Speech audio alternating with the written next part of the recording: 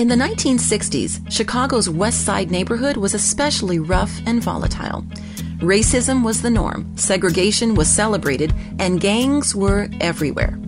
Mary Thomas was a single mom of 9 children living in the midst of it all, and life was hard.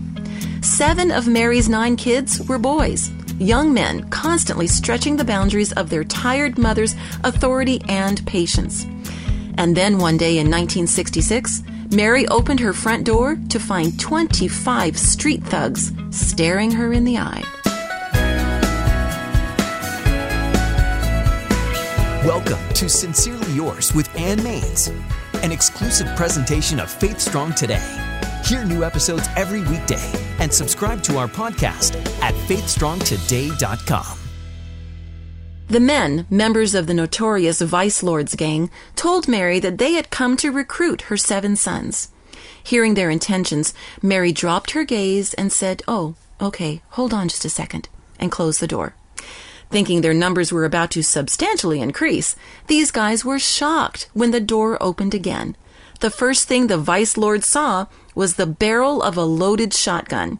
The diminutive mother firmly stated, "There's only one gang around here, and that's the Thomas gang." And with that, she slammed the door. Over the years, it was that same fortitude that drove Mary Thomas to usher each of her 9 gang members to their high school graduation. And you may have heard of her youngest son, pro basketball player and Hall of Famer, Isaiah Thomas. When Mary died at the age of 87, the stories told at her funeral revealed her courage. Her daughter said, "When someone would run in to report trouble between gang members on the street, my mother would come running out of the door and get right in between the gangs. And they had so much respect for her, they'd listen." Yes, facing down evil may not be easy, but it is the right thing to do.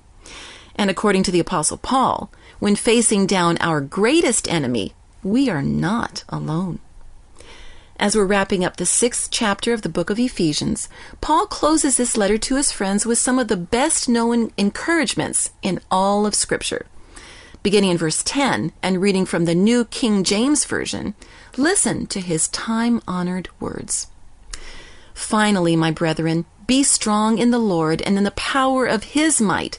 Put on the whole armor of God, that you may be able to stand against the wiles of the devil. For we do not wrestle against flesh and blood, but against principalities, against powers, against the rulers of the darkness of this age. Therefore, take up the whole armor of God, that you may be able to withstand in the evil day, and having done all, to stand." It's been said that if you don't stand for something, you'll fall for anything. And it's the same in that unseen spiritual realm. You don't have to watch the news long to realize that the rulers of the darkness of this age are all around us, both obvious and subtle. And like Mary Thomas, we must take a stand. For this battle, we must daily dress in God's wardrobe, the sturdy belt of truth, the armor of God's righteousness, the shoes of peace, the shield of faith, and our helmet of salvation, and God's holy word as our mighty sword. As we regularly do this, we have the definite advantage.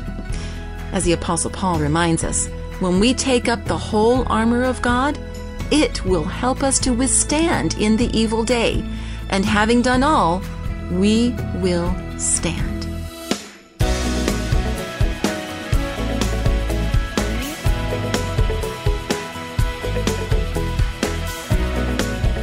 Taking you on a journey through the New Testament. This has been Sincerely Yours with Ann Maines, an exclusive presentation of Faith Strong Today. Subscribe to our podcast and join us on social media. All the details are at faithstrongtoday.com.